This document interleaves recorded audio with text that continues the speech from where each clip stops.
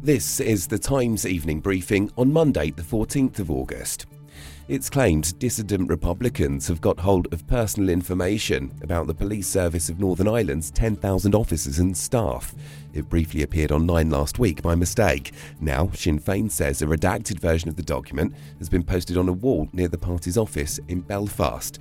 Peter McVerry is from our sister station U105 in Belfast. Sinn Féin member of Stormont, Gerry Kelly, who's also a member of the policing board, said that the document was placed here in West Belfast last night with the names of the officers removed, but alongside a photo of himself and what he called a threatening message.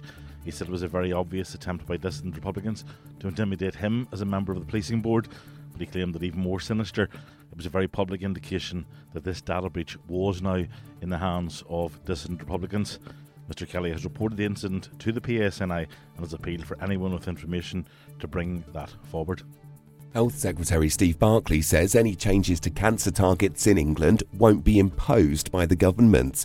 A consultation's continuing with medics and charities, and it's claimed 2/3 of the existing targets are about to be scrapped.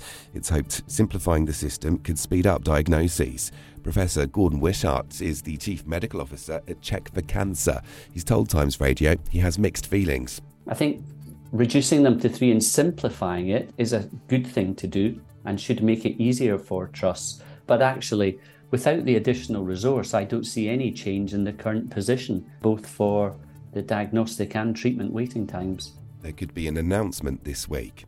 London Mayor Sadiq Khan's told Times Radio he'll carry on the expansion of the ultra-low emission zone in the capital, even if it costs him votes. People who drive older, more polluting vehicles will soon have to pay to use their cars in every London borough. Well, look, the ULEZ policy is popular in London. I accept there are some people with concerns. We're trying to address those concerns after listening to those concerns. I'm going to carry on listening to the concerns Londoners have, but we can't kick the can down the road when it comes to addressing a public health emergency or tackling a climate emergency.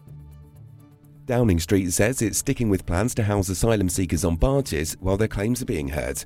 39 people were moved off the Bibby Stockholm in Dorset on Friday after a dangerous bacteria was found in the water.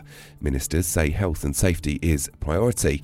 They've always insisted putting people on boats is more cost effective for the taxpayer than hotels. 2 men have been treated in hospital after being stabbed outside a nightclub in South London. Police say they're treating what happened in Clapham High Street on Sunday as a homophobic attack. And it's been revealed RAF jets were scrambled to intercept 2 Russian bombers which were in the skies north of Scotland. The Typhoons monitored them as they passed near the Shetland Islands in the early hours of Monday. And you can hear more on all those stories throughout the day on Times Radio.